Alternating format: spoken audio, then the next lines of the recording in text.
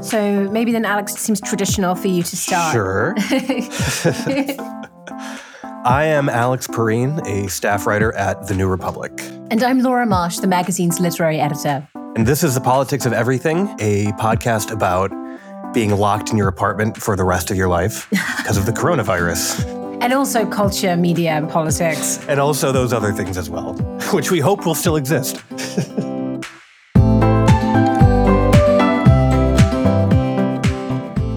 Okay, well, so this week I'm in my house, in my bedroom, with a rigged podcast recording set up. And Alex is in his own apartment. Yes. With a similar thing going on. Here in my ad hoc home studio in my bedroom. This really feels like we should be forming a band. Okay, so we have a coronavirus story this week. By the time that this is broadcast in a couple of days, I think, have to anticipate that more will have changed. But what we're going to be talking about is some of the deeper history of the US response to pandemics, the way we understand them, and the kinds of things that are needed for an effective response. And we're going to be talking to Laurie Garrett, who's a Pulitzer Prize-winning science writer, the author of The Coming Plague, which is a book about emerging diseases in the 20th century. And she has a piece in the May issue of The New Republic specifically about how this coronavirus, COVID-19, emerged and how it all relates to political leadership or the lack thereof.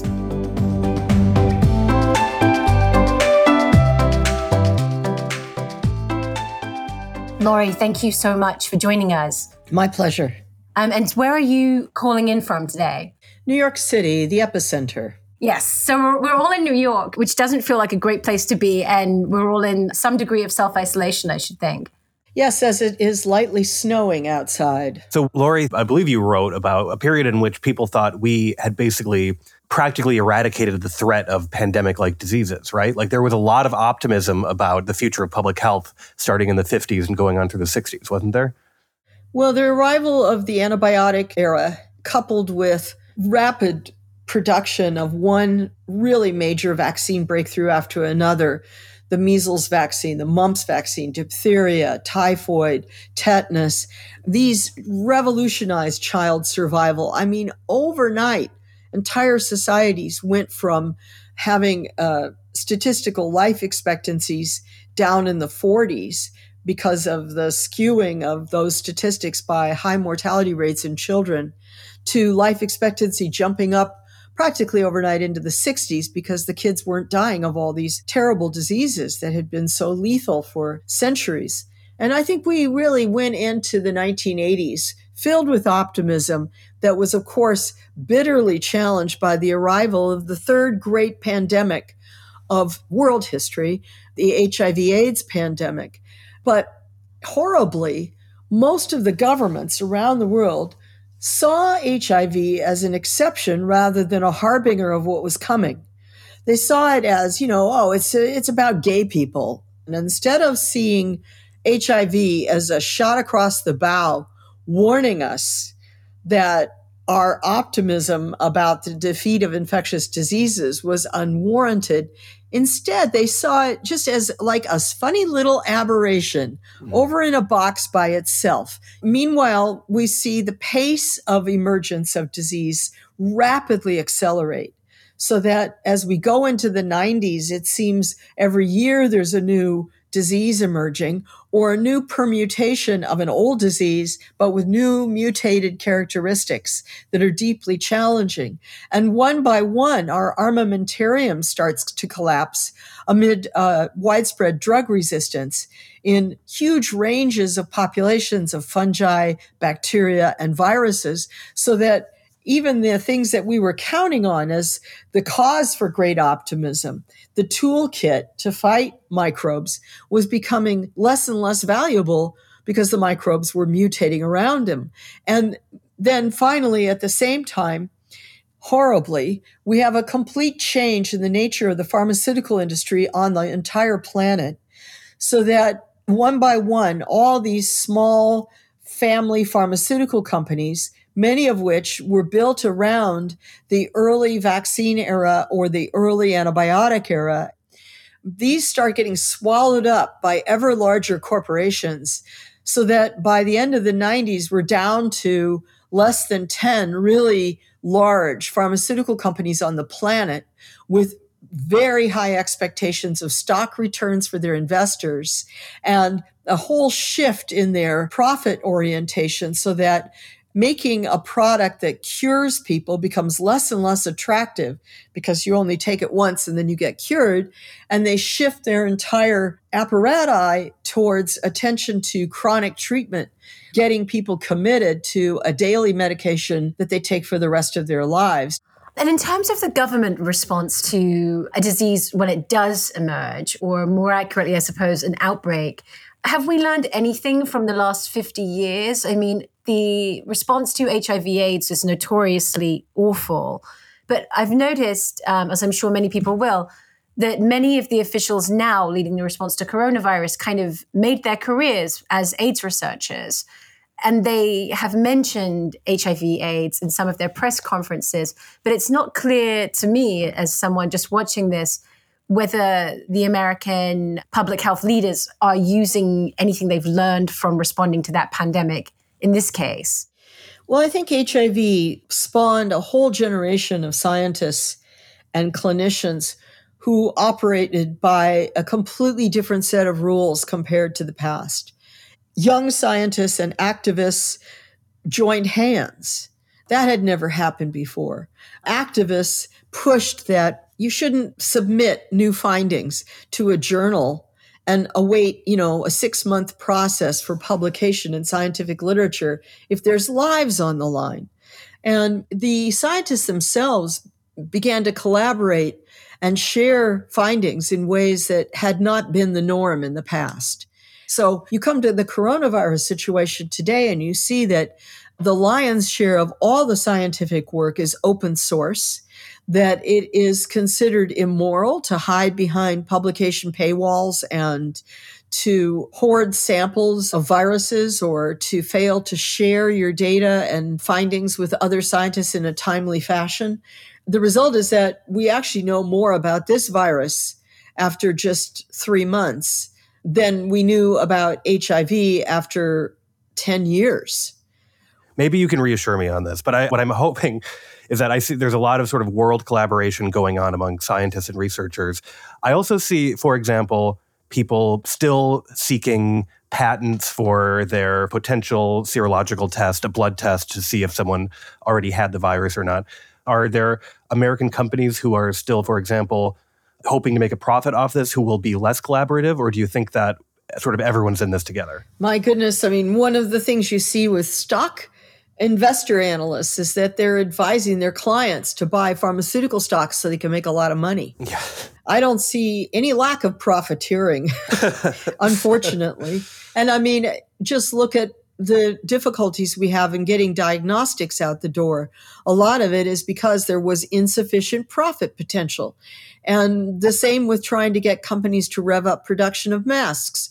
Why rev up production of masks when an 85-cent mask can command $7 per mask if you just hoard them, hold back release, and see all the states across the United States and all the countries across the world bid against each other for scarce resources and supplies? Yeah, that does seem to be the case. What's interesting to me is if you go now to some of the websites that are aggregating data on sort of pipeline development of new diagnostics, new vaccine potentials, new treatments, you can see that they're heavily dominated by Chinese and Korean manufacturers. And I think there's 2 reasons for this. One is, of course, that they got hit earlier by the epidemic than the West, and so they jumped on it with all their weight, but also because they have very different structures in the relationship between the state investment, and private sector development. And they have huge systems in place to promote the rapid movement of innovations from their academic centers and their, centers of invention into the pipeline of production. And we have just the opposite. I mean, the obstacles that are in place in the United States that prevent and block getting things quickly from a research laboratory into commercialization, regulatory approval, and mass production throughout Europe and the United States are just immense, and stupid for the most part. So we saw this with the delay in the US getting testing. Would that be fair to say? Well, the delay in testing was complicated by a whole set of not obstacles, but bad decisions made in the Trump administration. Well, one question I had for you on that is you talked about the consolidation of the pharmaceutical industry in the US. And I noticed that when the director of the CDC, when he testified before Congress, he said one of the reasons we didn't get the high throughput test from South Korea was that the American labs couldn't handle that test. Is there an issue there with the infrastructure we've got in the US, which is so dependent on a few labs, a few pharmaceutical companies, that we weren't able to get the technology that other parts of the world were already successfully using? The labs that the CDC was referring to are public health laboratories.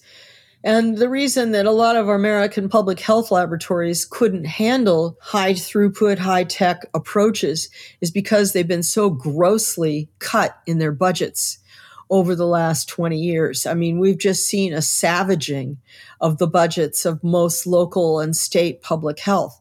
And in some states, it's down to really the labs are shut down. And so the problem that the CDC faced was trying to come up with a test kit that could be handled by very sophisticated and well-funded laboratories in places like California and New York, but also be handled by grossly underfunded, underskilled and resourced labs in places like Mississippi and Arkansas. And this disparity in the amount of money that had come from the federal level to back local health, and then the amount of money that had been carved out of budgets by state legislatures. Let's keep in mind, we've had a primary political tension that's run through the American society since Ronald Reagan that is about cutting down, quote, big government, close quote, and fighting taxation.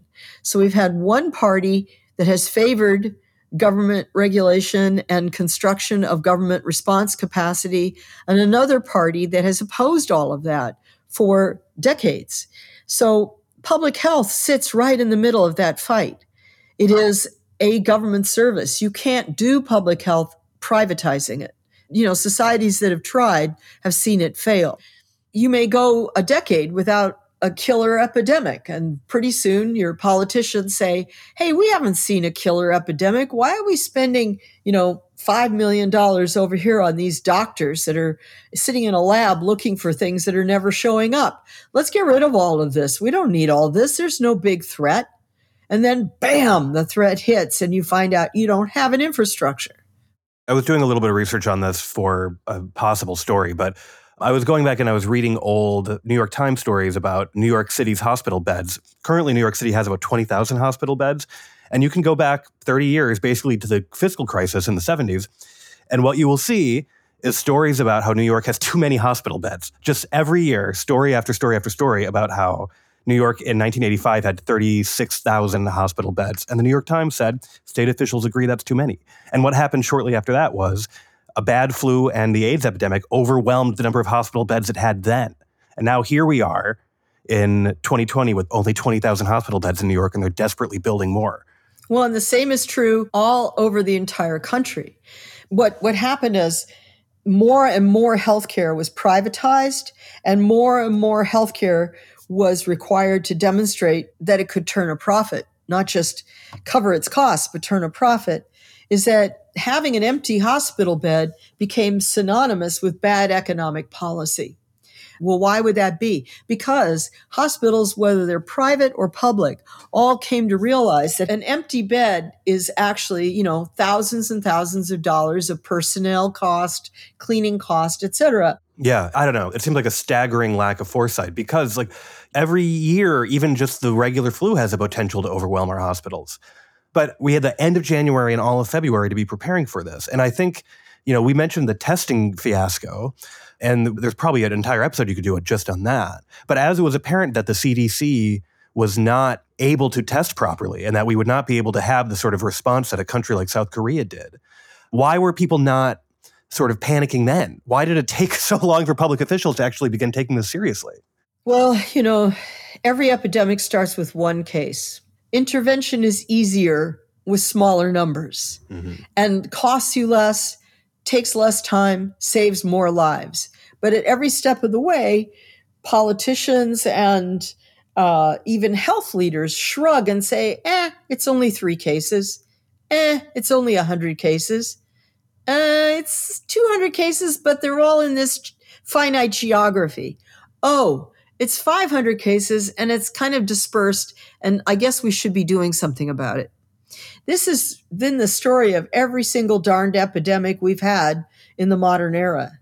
In the case of the United States, it's even more egregious because we decided, our White House and federal level decided, that we could actually hold the virus off by pulling up the drawbridge and hoping the virus wouldn't swim across the moat into our American castle. But of course, we had already had cases in America before we started pulling up the drawbridges.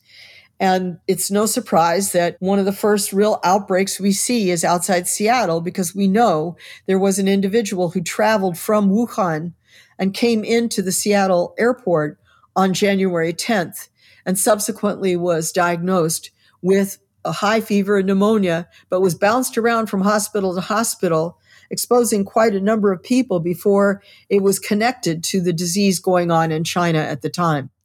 And so we've had a lot of cases like that, bouncing around America. There's a reason that we suddenly realize it's in 50 states, because we were blindly believing that somehow pulling up the drawbridge would protect the whole nation. And that was a mistaken policy from day one. Yet the president continues to say that that policy bought America time. Well, okay, if you think that's true, what were you doing with that bought time? What would the smart thing to have done with that bought time? What would it have been? Well, the first thing you would have wanted to do was to have really intense inventories done so that you knew really how many hospital beds do you have in America? What's your surge capacity? Oh, yeah, and how are we doing on masks? How are we doing on ventilators? There should have been direct encouragement of manufacturers to get them moving along. There should have been identification of legal impediments that might slow down our response. We should have had a clear discussion. What kind of test do you want? Do you just want to let the CDC come up with whatever they come up with and then use that? Or should you have actually said, okay, we're going to need to know 3 things. We need to know, number 1, who is diagnosed with the disease and needs intensive care treatment right now. So for that, we need a really accurate, highly sensitive, highly specific COVID-19 diagnostic test. Separately, we need a surveillance test, quick, dirty. It can even be slightly inaccurate, but something that allows us to go out on a population basis and do quick epidemiology to figure out where is the virus spreading. And then we should have had a third test that would answer a different epidemiological question, and that is, how many people out there in America have already been exposed? They haven't necessarily ever gotten sick. We know the majority of people who are exposed don't show full-blown symptoms of COVID. Those should have all been in development by January at the latest as a full crash program, not let's take a lab that we've cut 20% of the budget on down in Atlanta where people are working 24/7 shifts and ask this poor, impoverished setting to come up with a diagnostic kit. Right. And I mean, Laura and I were both in Brooklyn. We were both sick earlier this month. Neither one of us have been tested. That's right, Laura? No. And this is something I've been sort of fixated on, but where is exactly what you were just describing? I mean, do you have any sense of how far we are from being able to do that kind of like mass research? So antibody tests, which we also call serology tests, have in fact been invented. We have one consortia that invented one form that involves some medical researchers in New York collaborating with folks from Scandinavia. There is a commercialized version rolling out in South Korea right now. They claim they can manufacture 300,000 test kits a week And we'll see if our FDA approves them. That's the next big stumbling block. And then do we have money to buy from South Korea? And will they be willing to sell to us? Because every country in the world is going to want these kits. Mm-hmm. And South Korea has had a very successful fight with this virus because they based their whole fight on testing. They first rolled out a diagnostic test. Then they rolled out quick screening tests. They have drive-through screening all over the country, and you can just drive up to a station. They'll test you in your car, and you pull over and wait for your results. And if you test positive, then they immediately have the wherewithal to direct you to the proper treatment center, and off you go. We don't have any of this. And it's not clear that the federal government has set aside funds to purchase any of this. The emphasis in the United States is on now a big fight over whether or not chloroquine will work as a treatment, and some accusations by the right wing that the left wing is sitting on an effective treatment for this disease. If chloroquine were an effective treatment for this disease, and all it entailed was distributing this old drug all over America, all over the world, believe me, the Chinese would have already used it. They would have already gone there. So, and what you just described happening in South Korea is such an incredibly ambitious program or set of programs, and presumably has required there a very high degree of sophisticated coordination between the different bodies working on it. I think one source of major confusion for most people, people who aren't covering this stuff every day, is who's responsible for what in the US. There's a kind of sea of acronyms. There's the FDA, there's the CDC, the NIH, and then you've got the WHO. Who's meant to be doing what? How are they supposed to ideally work together so that the FDA isn't holding up a test that the CDC could be putting out, or isn't stopping another country's test getting into the American market? We have a really messy patchwork system for response to epidemics, and this has been noted many times. It has been brought up by a sort of small coterie of very dedicated scientists and public health advocates for 3 decades. And each time we've had an epidemic threat or a major flu epidemic, the frailties have been visible. Everybody could see it. In only one case did a president take a step to actually confront that confusing mosaic of often contradictory agency responsibilities. And that was President Obama during the 2014 Ebola outbreak, when he appointed Ron Klain to sit inside the White House as a sort of czar over all emerging diseases.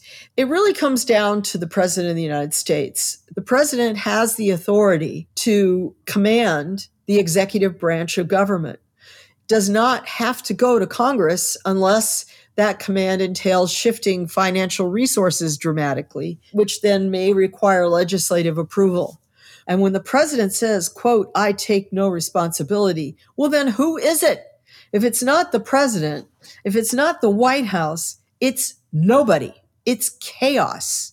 Well, so this brings us, I guess, nicely to the piece that you have in our May issue, which is in some ways a tale of two leaders, Xi Jinping and Trump.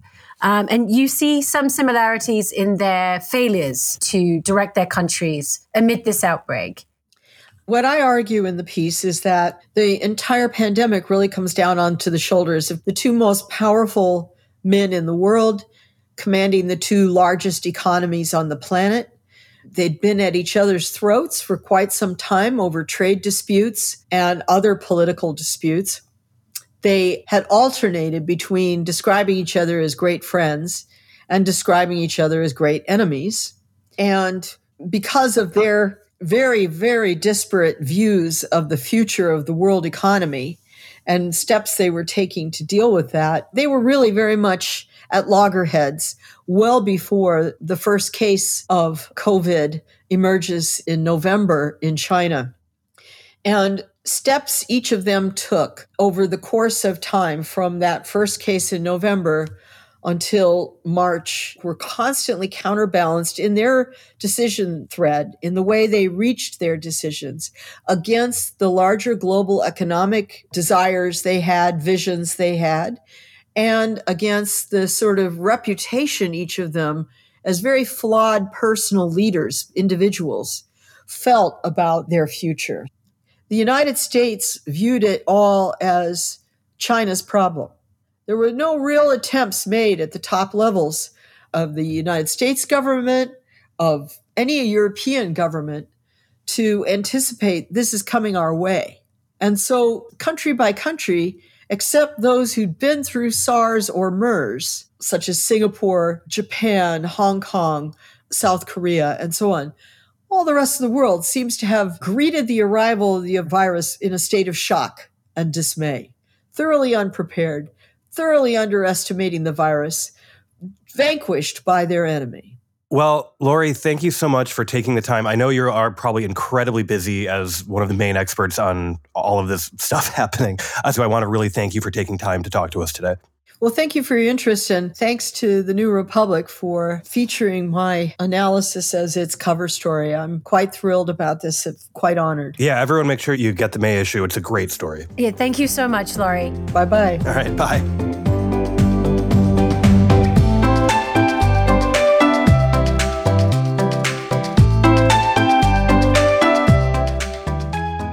We are joined, as we are on every show, by Walter Shapiro, the New Republic's campaign reporter, who has been on the trail and now, like so many of the rest of us, is holed up at home.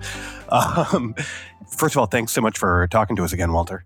Well, it's exciting here high above West 86th Street on New York's ever-fashionable Upper West Side. Last time we talked, we were just beginning to talk about how disruptive the coronavirus was going to be. I don't think we really realized how quickly and how disruptive it would get. It's upended the campaign, though, right? Oh, it's upended everything. The fact is that even if we did not have the virus shutdowns, Biden would be hard-pressed to find anything terribly relevant to do until he unveils his VP nominee in early July. So since we're always talking about everything growing exponentially, this is weird time normally multiplied by weird time in terms of the virus leads to high exponential weirdness. Exponential weirdness is definitely the theme of the year so far. So, I mean, if that's completely dominating the headlines, and it will be for the foreseeable future, is Biden and his campaign, are they going to have to work extra hard to try to insert themselves into the news cycle? Are they going to have to do sort of crazy stunt-like things to get attention? I hope not. I think a lot of what Biden should be doing over the next couple of months is rethinking what the Democratic Party ideology is at a time when we have such unprecedented changes in policies of the United States government, where the Republican Party is suddenly in favor of sending $1,000 checks to every American family. We are in such a strange period about healthcare, about the role of the government in the economy, about the social safety net, that it would not be a bad thing to spend a couple of months talking with experts, thinking, and just realizing that all the old arguments, how you achieve full medical coverage, they're all now outmoded by the disease. Events have outpaced the politics, right? Yeah. Oh, totally. All I can remember is shortly after Pearl Harbor, Franklin Roosevelt said, Dr. New Deal has retired. He has been replaced by Dr. Win the War. And we're in a similar moment in American history. Obviously, the primary thing that gets talked about with a candidate. Oh, can I just guess? That it's two words, and the first word is vice? Yes, you read my mind. I don't know how you did it. Traditionally, there are two elements in someone picking a vice president. Personal chemistry, which is particularly important to Biden since he served as vice president. And number two, who can help the Democratic ticket the most? And to a large extent, who can help the Democratic ticket the most will be based on polling in early July on what are Biden's major deficiencies. Is it mobilizing African-American turnout? That might be an argument for Kamala Harris or Stacey Abrams. Is it bringing out the Latino vote? That might be an argument for other candidates. So what you get right now is there's an obvious list of 10 or 12 people, and that obvious list has appeared everywhere. And we're not going to learn too much about that for the next couple of months. Part of it is there is nothing more manipulative than the de facto nominee leaking word about vice presidential selection. Partially, this is done to assuage a candidate's ego or build up their reputation. For example, Jeanne Shaheen, the senator from New Hampshire, looks like she has an easy reelection. But if she were to have a hard reelection, you could imagine lots of leaks from the Biden campaign about how well she's regarded by Vice President Biden. The other aspect of it is all the signals to try to create a unified party. One can see lots of meetings with Elizabeth Warren, lots of warm signals as a way to signal to the left of the Democratic Party that we hear you. So a lot of even the good leaks are basically manipulating the press for larger interests of the campaign. And for everyone obsessed with vice presidents, I would recommend just tuning out entirely and checking back in on June 15th. I think that's good advice. Given the sort of slow start that Biden got off to in the primary, though, and some concerns that voters might have about him, how important do you think the vice president pick ultimately is? I mean, is this something that could bring in a big group of people who've had reservations about Biden, and also someone who could crucially widen his appeal in the general? Here I take as gospel the person I look for gospel in all matters, Richard M. Nixon, who said in 1968, a vice president cannot help you, he can only hurt you. This didn't prevent him from picking Spiro Agnew, who did hurt Nixon, but the truth is, for the most part, correct, that it is really hard to think of a vice president who brought in even his or her own state going back to the 70s. Maybe Walter Mondale helped Jimmy Carter win Minnesota in 1976. Maybe Al Gore helped Bill Clinton win Tennessee in 1992. But for the most part, it matters only in the margins. I don't think that the 2008 election would have been different if Barack Obama had picked someone other than Joe Biden. Mm-hmm. Even though I do this on a sort of a regular basis, there are days where I could forget who Hillary Clinton picked as her running mate in 2016. In fact, I have to tell you a story. Moving books around, I came upon the glossy campaign book, the Hillary issue book from 2016. Mm-hmm. And I saw Hillary Clinton on the cover, and my immediate reaction is, who is that man with her? It took me 5 seconds to remember Tim Kaine. And I want to ask, I think, one more kind of silly. It's almost fun to be talking about this instead of talking about the other thing. Anything is better than. I mean, let me talk about my root canal. Exactly. Do you think that there's a chance he does a split ticket with a Republican? I think he would have been tempted if there were a plausible Republican woman. I would not be stunned beyond belief if Condi Rice, who I believe supports abortion rights, which is the one litmus test for a running mate who's a Republican, gets 2 or 3 days of breathless speculation somewhere between now and July 1st. The other one who might get an hour and a half of speculation, who also supports abortion rights, is Lisa Murkowski of Alaska. That's exactly what I was going to say, actually. It would be an interesting move. And since Murkowski not only supports abortion rights, as I recall, voted against Kavanaugh, unlike the courageous Susan Collins, and also was one of the votes to save Obamacare, it would not be a terrible ideological fit, though it would be a little hard to run with someone who thought that Donald Trump shouldn't be impeached. Yeah, that seems like it would be a deal breaker this time around. All right. Well, I hope that you are sheltering in place safely, Walter. And thank you so much for talking to us again. Thanks, Walter. Great. Thank you.